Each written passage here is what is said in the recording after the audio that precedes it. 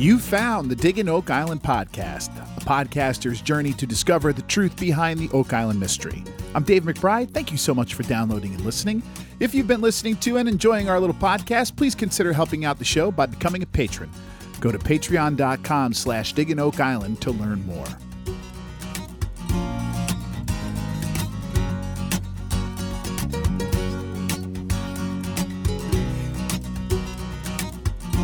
All right, let's start off again by talking a little more about that Patreon I mentioned there.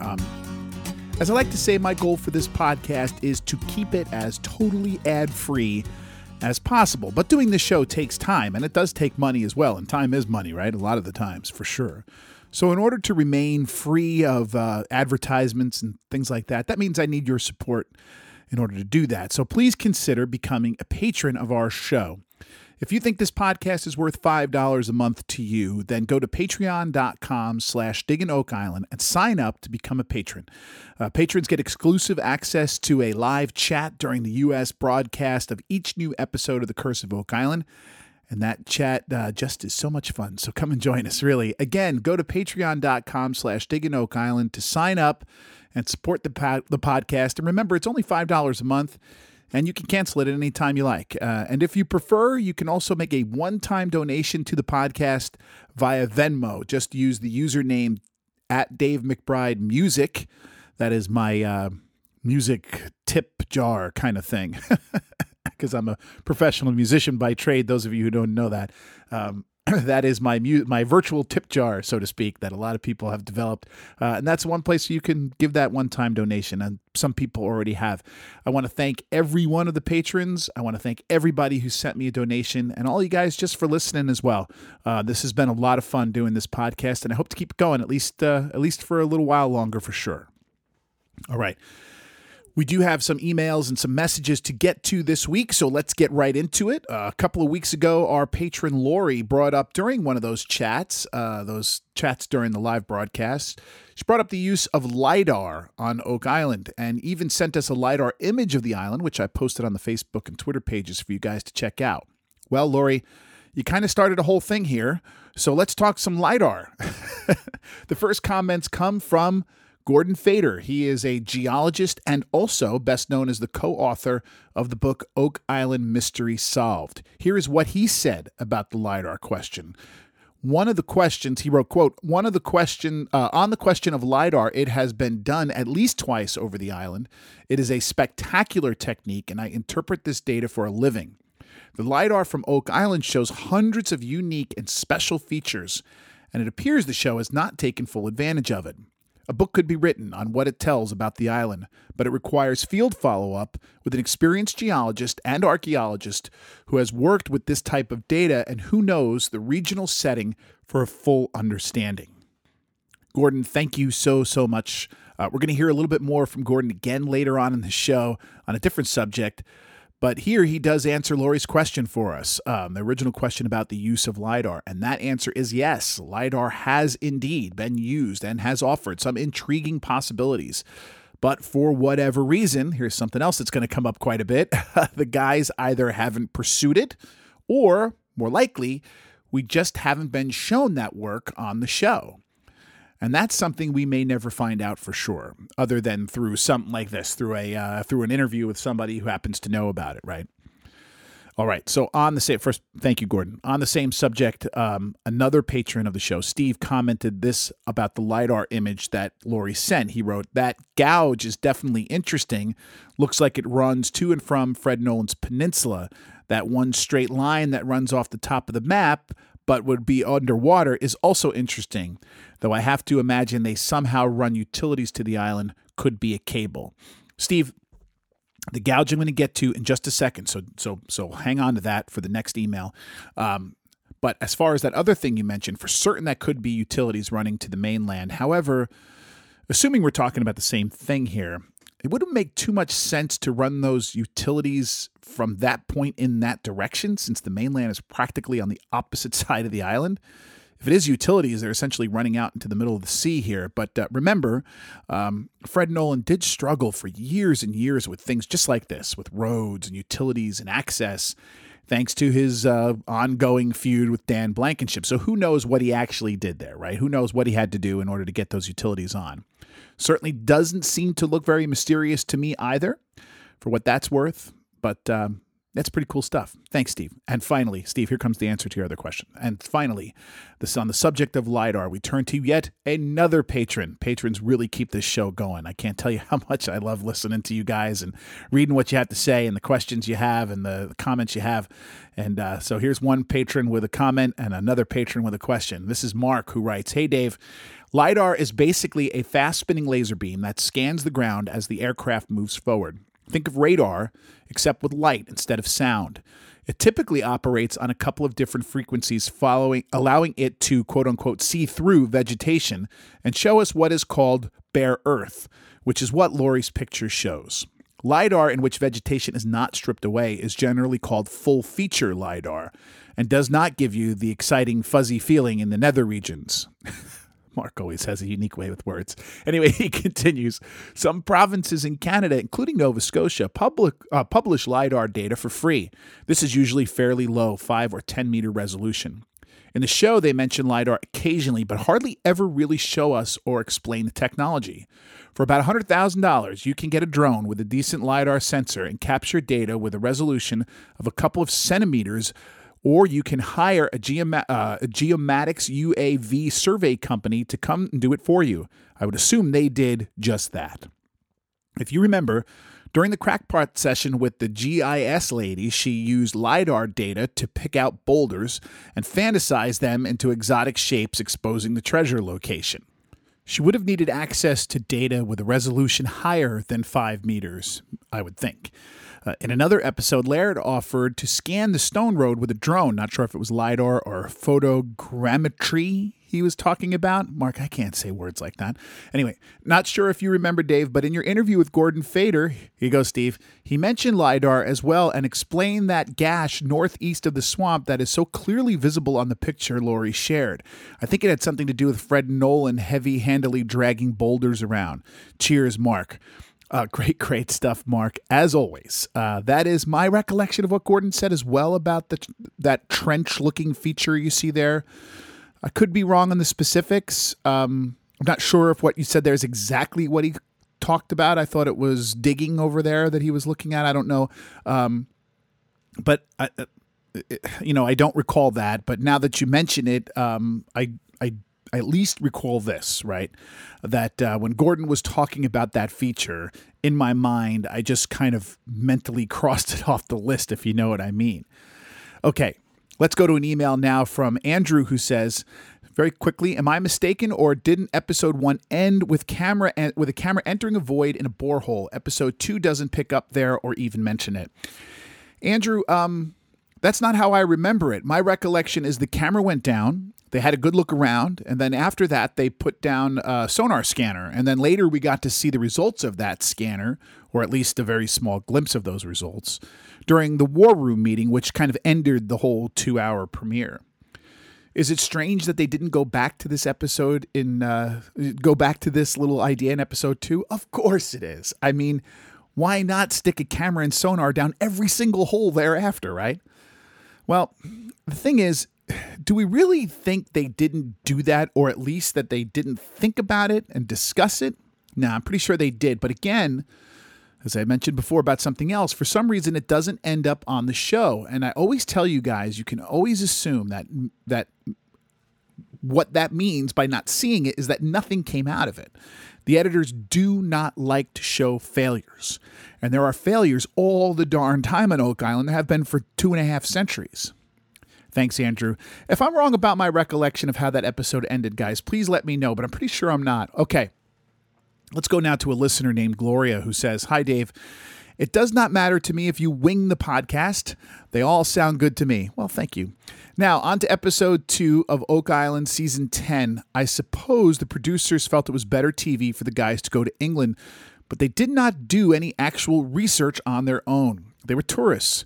Gretchen and that archive dude could just as easily reported their finds by video conference.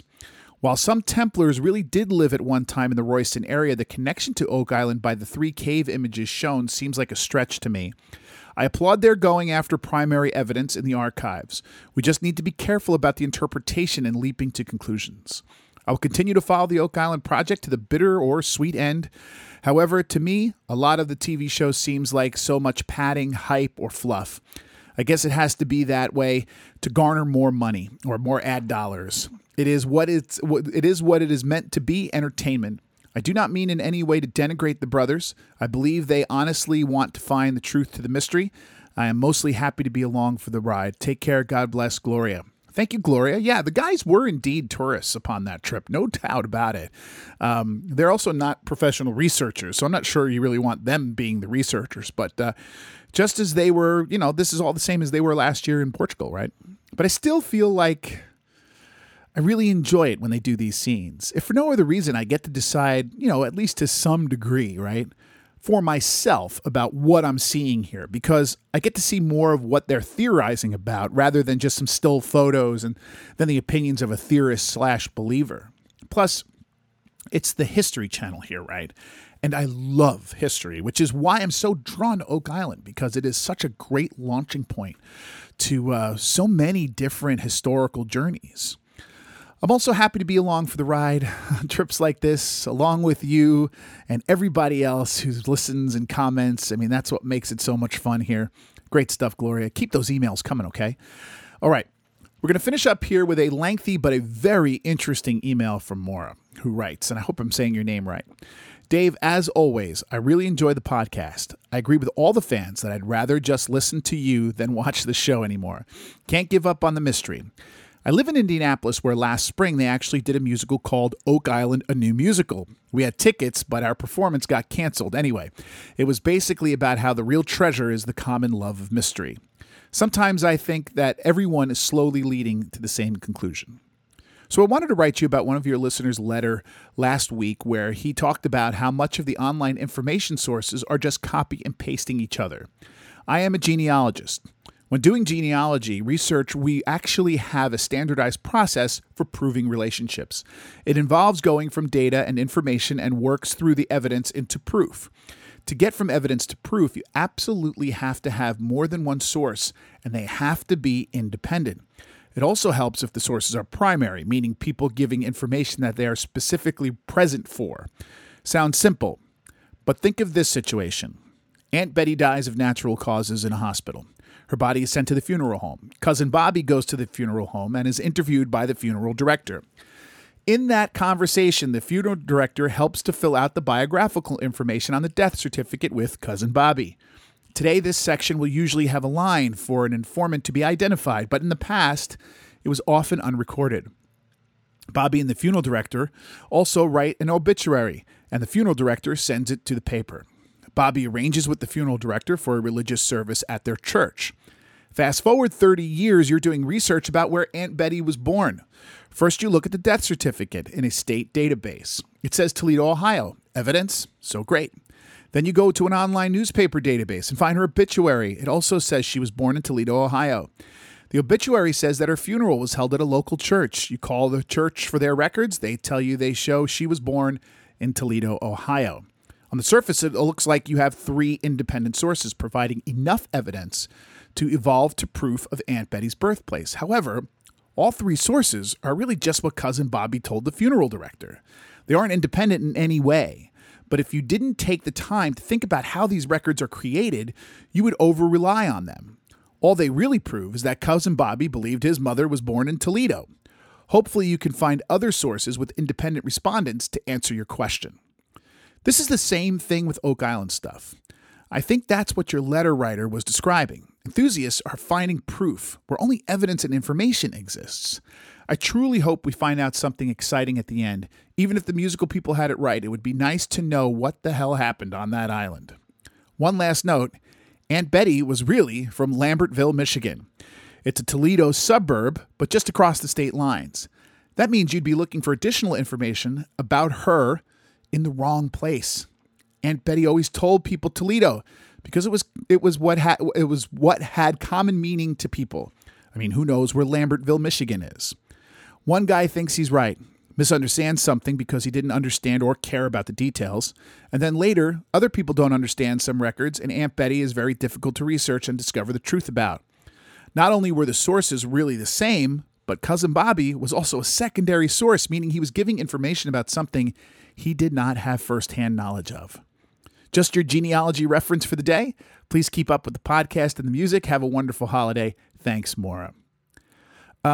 Maura, it seems just about every other week or so, I end up saying this, and I'm going to say it again here. I absolutely love the listeners of this podcast. Maura, my goodness, what a great email, and what a great way to explain for all of us the trappings involved with any kind of research, historical research.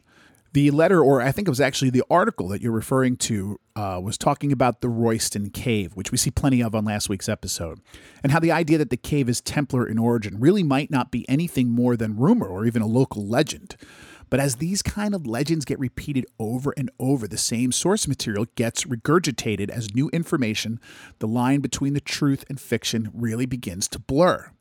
There are so many examples of this on Oak Island's short history. The idea that the original discoverers of the money pit came to the island because they saw strange lights, or that the island was completely uninhabited when they did come and discover the money pit. And I can go on and on and on.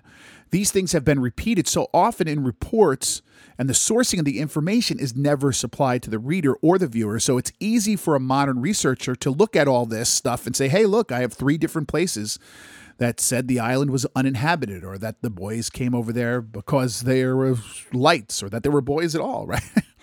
But they really don't have 3 separate sources. They have 3 places, 3 different things repeating the same rumor, and then that's how it turns into fact. It's about cutting just below the surface a little bit sometimes, which I think would be easier with Oak Island than even with the genealogy that you're mentioning here, Maura. For instance, I get a lot of flack for saying that I don't believe in the Zena Halpern map, and I think it's most likely a fake. Now, I don't believe, and I say this, I always bear repeating this, I don't believe Zena fabricated it or anything like that. I don't believe she was perpetrating a fraud. I believe she was essentially duped by it as well. Remember before when I said I would mention Gordon Fader again? This past week, this is what Gordon said to me about Zena's map. He said, quote, "The Z map is fake. It cannot be old, as the shape of the island on the map is almost the same as it is today. However, sea level was much lower back in the time, 1 meter for every 300 years. And Oak Island was not even an island 500 to 600 years ago. This has been proven by sea level and geomorphology assessments." That's all it takes, right? He's got a scientific source that says this is incorrect. And then we could scratch this off the list, right? The list of evidence. And that's what we need to do with evidence on Oak Island. But sometimes it's hard to do that because you do have to take that step to find a geologist, show them this thing, and say, what do you think? But most people who write about this kind of stuff don't do that. So now we have Zena, we have the show, we have other people who believe in a map that is clearly not from the 12th or 13th century. Now, until we can get some serious proof, of what Royston Cave actually is, which historians have been trying to do for decades, until then, I'm not sure we can consider it evidence of anything dealing with Oak Island. Again, just look a little further into the info and decide, is this really an accurate source? Right? What is Gretchen's information? Where is she getting it from? Where is the idea come from that this cave is a Templar initiation thing, or whatever she called it, right? You got to find out what her source is, because there doesn't seem to be a lot of really good corroborating evidence that that's what this is. Anyway, Maura, fantastic email. I absolutely love the way you put that for us. Really is great to hear from you. Keep that stuff coming. That's all the emails for this week. Remember, if you have any comments or questions, just email me, digginoakisland@gmail.com.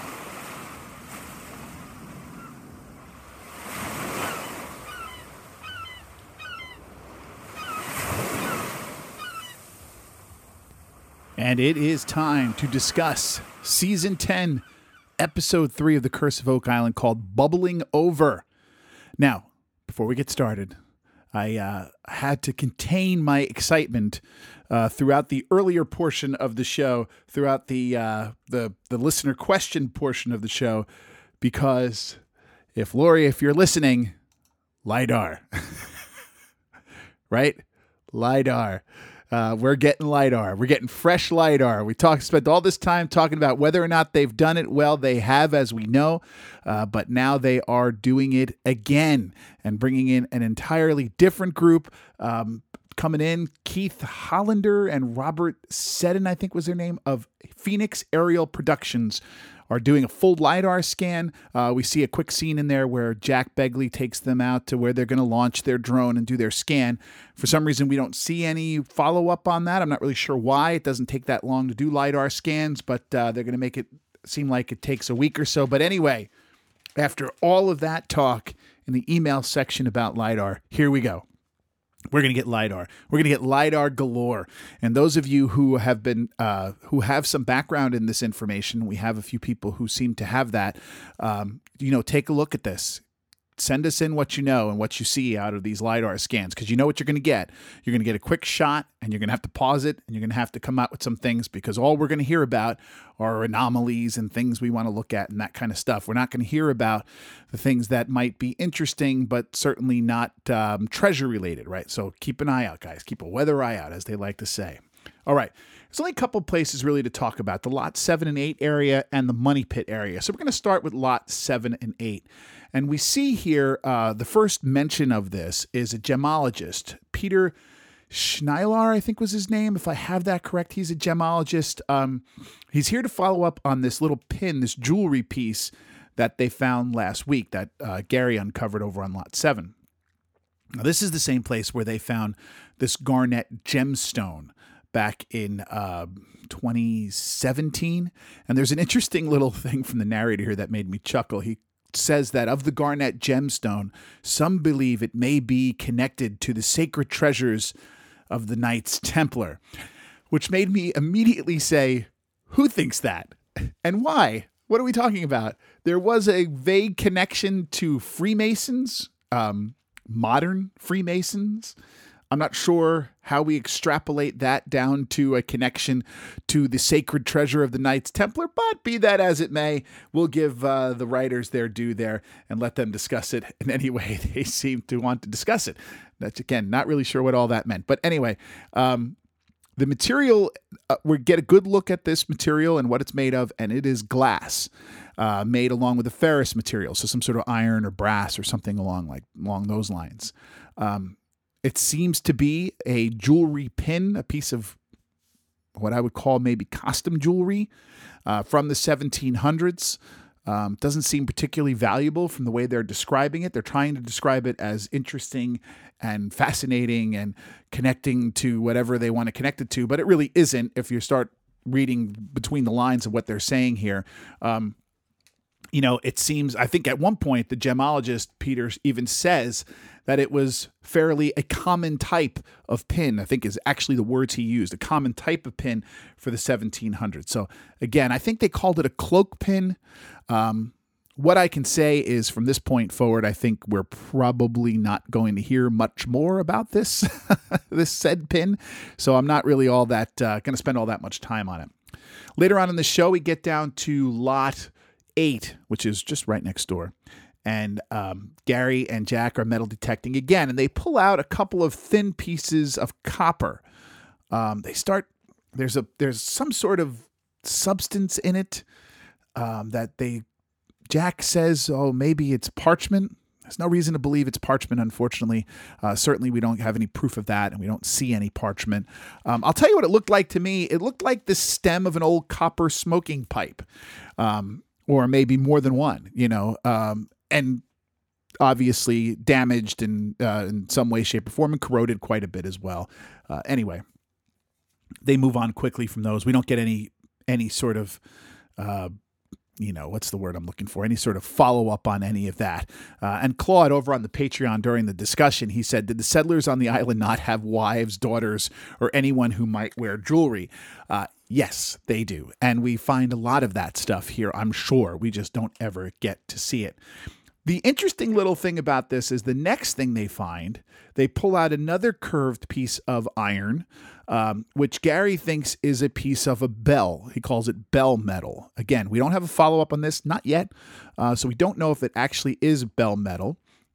But the interesting thing that Steve points out on the Patreon is he writes, quote, "Did he just bag it and drop the bag back into the hole? Wonder if they have to do that for Laird." So, Steve, what I did was I then, during the show itself, reached out to Laird, knowing full well that Laird does not actually watch the show. So I don't think he has a real good idea of what it was. What he said was he's not really sure why he would do that. He certainly, so therefore it doesn't do it because of Laird. No reasons for that in particular. He says that it was not discarded. The piece itself was not discarded, so he definitely kept it. Why he put it there, we have no idea. And Laird doesn't know either. So there you go. Interesting kind of little thing. What surprised me about it, Steve, and I think what surprised you about it, is the way in which they took pains to show that. They showed him actually putting the piece back in the hole. I guess just to remember where it came from or to log it in some kind. Anyway, it's a mystery and certainly not one, I think, of much importance. Okay, so anyway, we're still discussing this Lot 7 and 8 area, or at least things related to it. We see the return of a numismatist who is like a jewelry expert. His name is Sandy Campbell, and he comes in to the Interpretive Center to look at this possible coin that was found back in episode 1. You remember this sort of square metal piece that Gary got all excited about, thinking it might be a coin. He says it's not what it is. That's not what it is. It's not a coin. He doesn't seem to really know what it is. He thinks it could be like a trading piece, something you would use to sort of barter with, which essentially is a coin. It's just not a coin that's in the sort of minted sense, right? It could also be used as a weight for weighing different trading values, because he says it's exactly 4 grams. I mean, it's kind of corroded, so I'm not sure if that means it was always exactly 4 grams, but who knows? He kind of throws out this idea that it's 500 years old. I'm not really sure why he thinks that, other than just the way he's looking at it. There doesn't seem to be any chemical analysis to say anything like that. So I'm not really sure if anything that he's saying here, first of all, I'm not really sure if anything he's saying here is exactly what he meant to say, because that happens quite a bit on Oak Island, but I don't think any of it has been verified or proven. So jumping to the conclusion that there's a 500-year-old piece of iron there seems a little hopeful. Let me put it that way. Anyway, the thing I wanted to point out, that's the end of that conversation. The thing I wanted to point out before I sort of wrap up this Lot 7 and 8 discussion is the disappointing nature of both of these finds and the way they were handled on the show. I think one of the things we talked about when we started this season, and one of the things we were talking about at the end of last season, that we really wish they would stop doing, wish the show and the producers and the editors would stop doing, is stop trying to force us to believe that every episode something of value, some clue is found. This is sort of a relatively new thing. This is something that's happened, if I'm not mistaken, since the pandemic era. Before that, the first few seasons, this certainly was not the case. We would just see a lot of theorists, a lot of looking around, some pretty cool history. Now we seem to have Gary Drayton especially find something of value in just about every episode. And here we have two things that are handled both in sort of the same way. An expert coming in, an expert saying that the artifact is not really of any value, certainly not a treasure, certainly not of any historical significance, but it's couched to us, it's broadcasted to us as if this really was something of great value and interest. And I'm kind of disappointed. I was hoping that we would get past this idea and focus a little more on the real hard work and the history and those things. I think they've done a good job so far in the first 2 episodes of doing that, but this episode really kind of brought back sort of last year's feel. Again, this is just me throwing out my opinion. If you disagree, I certainly apologize, but I don't, this is what I think is one of the biggest arguments, one of the biggest complaints from viewers of the recent seasons of The Curse of Oak Island is this desire to create some sort of find every single episode, even when all you have to do is sort of listen a little closer and knock out all the narration, and you realize they're really not finding anything that doesn't seem very common, something you wouldn't find looking basically anywhere along the east coast of North America, where Europeans have been here for hundreds of years, right? They're still kind of harping on this stuff, and I guess that's a little disappointing. Anyway, in the next scene that we see, we have this sort of discussion, this meeting in the interpretive center, where Gary, again, kind of promotes this idea that this artifact is way, way bigger than it actually is. And I just don't think it is. And hopefully this is a trend that is going away and we don't see this much, much more. But this was kind of disappointing to me. Anyway, we're going to take a quick break, come back and talk about the Money Pit.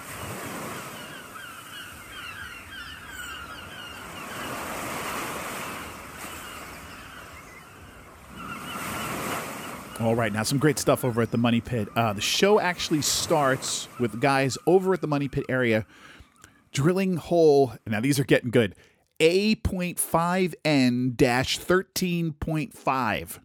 This is another borehole, which in the graphic that we see here looks like it's further away from the garden shaft than it actually is, but when we see them drilling it, it looks like it's almost right on top of the garden shaft. Not sure what the difference is in that graphic, but be that as it may, we just sort of see them start this.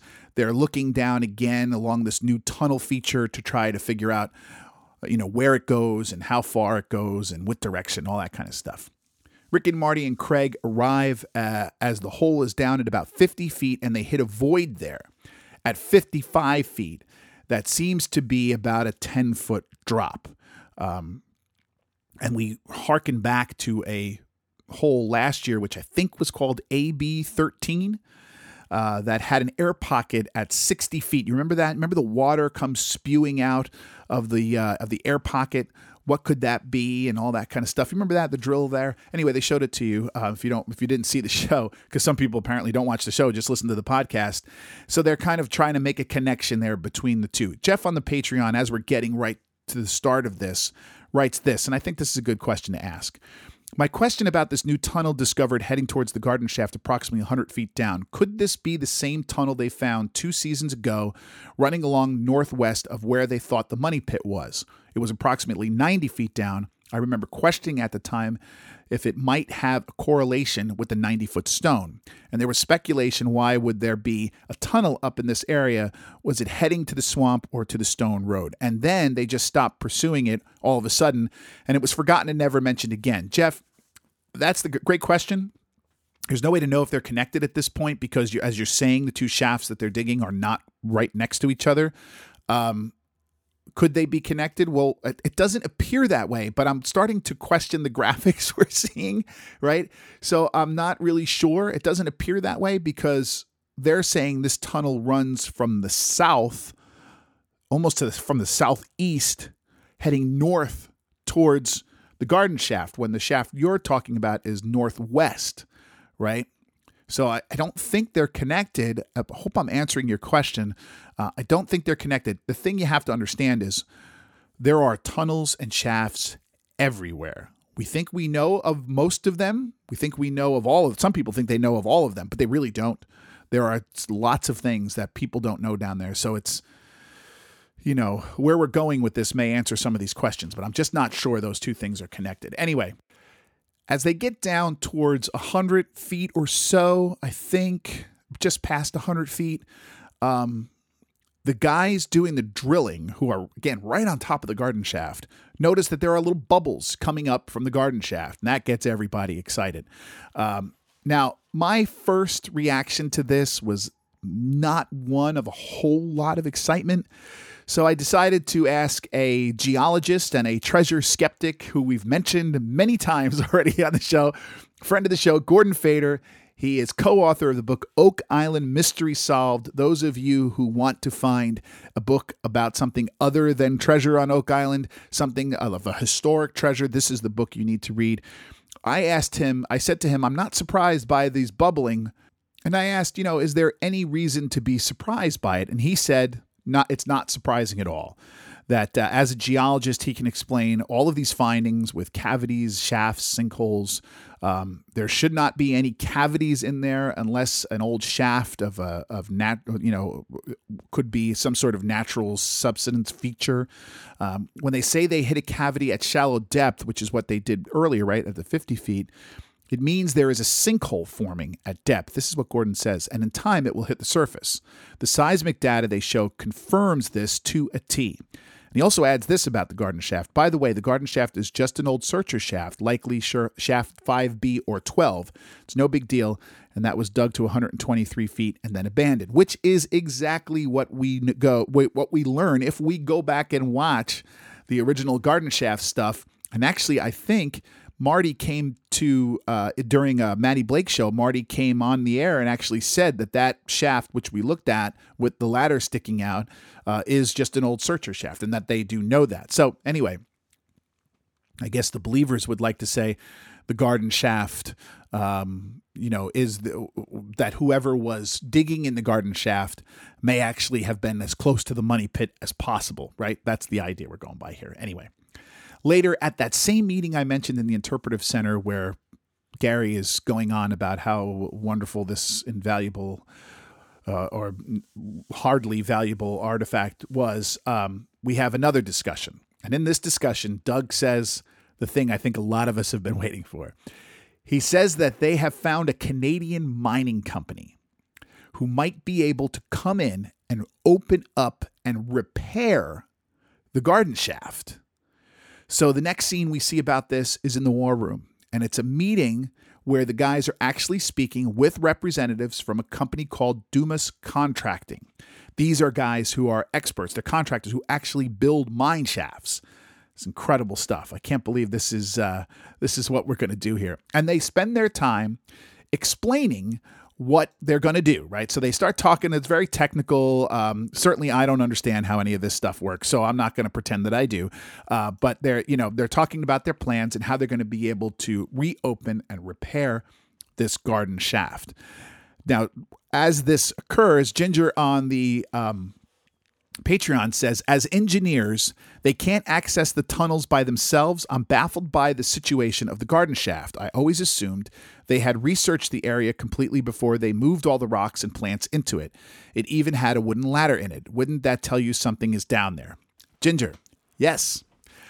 No, hold on. Let me go back.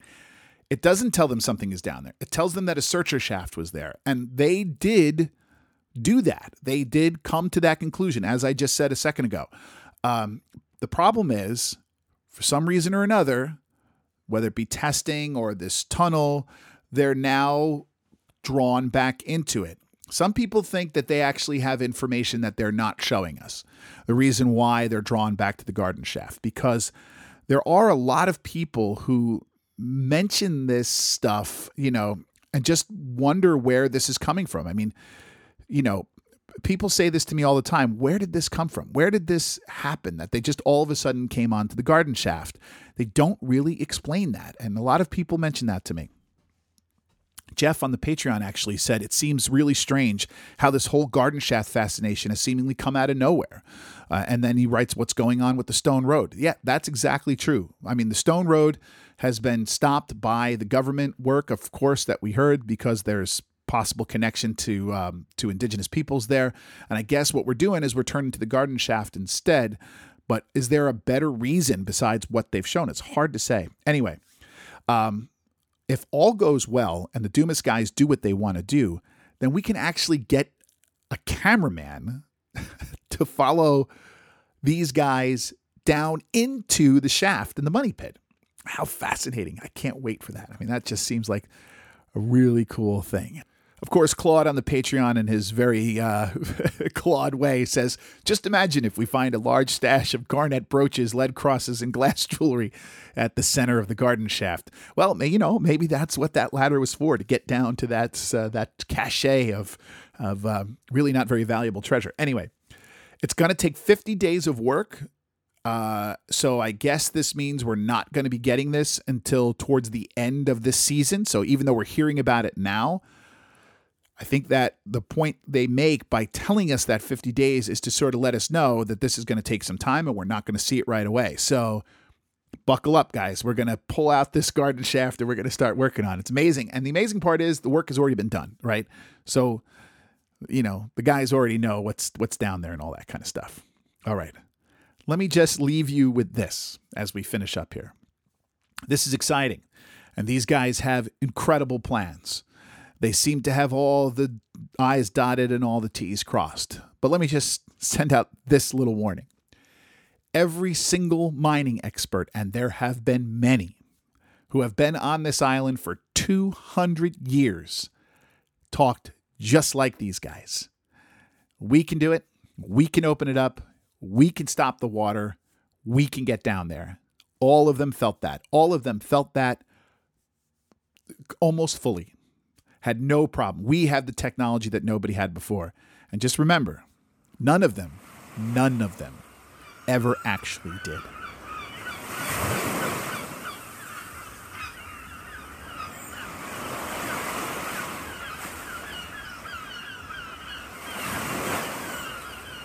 All right, that's going to do it for this episode of the Diggin' Oak Island podcast. Some great stuff, guys. Thank you, everybody, for coming on to the Patreon and discussing all this stuff with us last night. It's always so much fun to hear from you guys. If you want to become a patron, you think this show's worth $5 a month to you, head over to patreon.com/Diggin' Oak Island to learn more. Again, it's $5 a month. You can cancel anytime. Thank you to everybody who has done that already. And if you'd like to help out the podcast in another way, you want to make a donation, a one-time donation, the only way I can do that is via Venmo at Dave McBride Music, because I'm a musician. That's sort of my virtual tip jar there. You can certainly do it that way if you don't want to be, into one of these $5 a month things. And also, if you want to help out the podcast in another way, then just leave us a rating on Apple Podcasts or anywhere you get your shows. Thanks to everybody who's done that.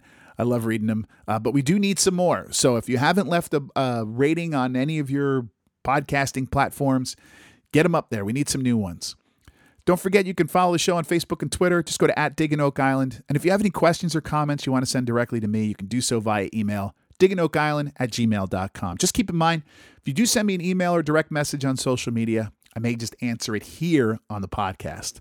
So if you don't want your message read, please make a note of that for me. And I got another question for you. For those of you who like to comment and question, would you like me to discuss one of the things I've done throughout the entirety of this podcast is I have not discussed the coming soon. Should we, in this little last section here, mention the preview for the next episode, at least to kind of talk about it, even just for a few sentences? Anyway, I haven't done that so far. I don't know why. I guess because I don't look much into them, but we certainly can do it. People have mentioned them to me recently, so if you're interested, I certainly can add that to the show, but you got to tell me that's what you want. Anyway, as Dave Blankenship used to say, it is crown time. I'm Dave McBride. Thank you for listening to Diggin' Oak Island.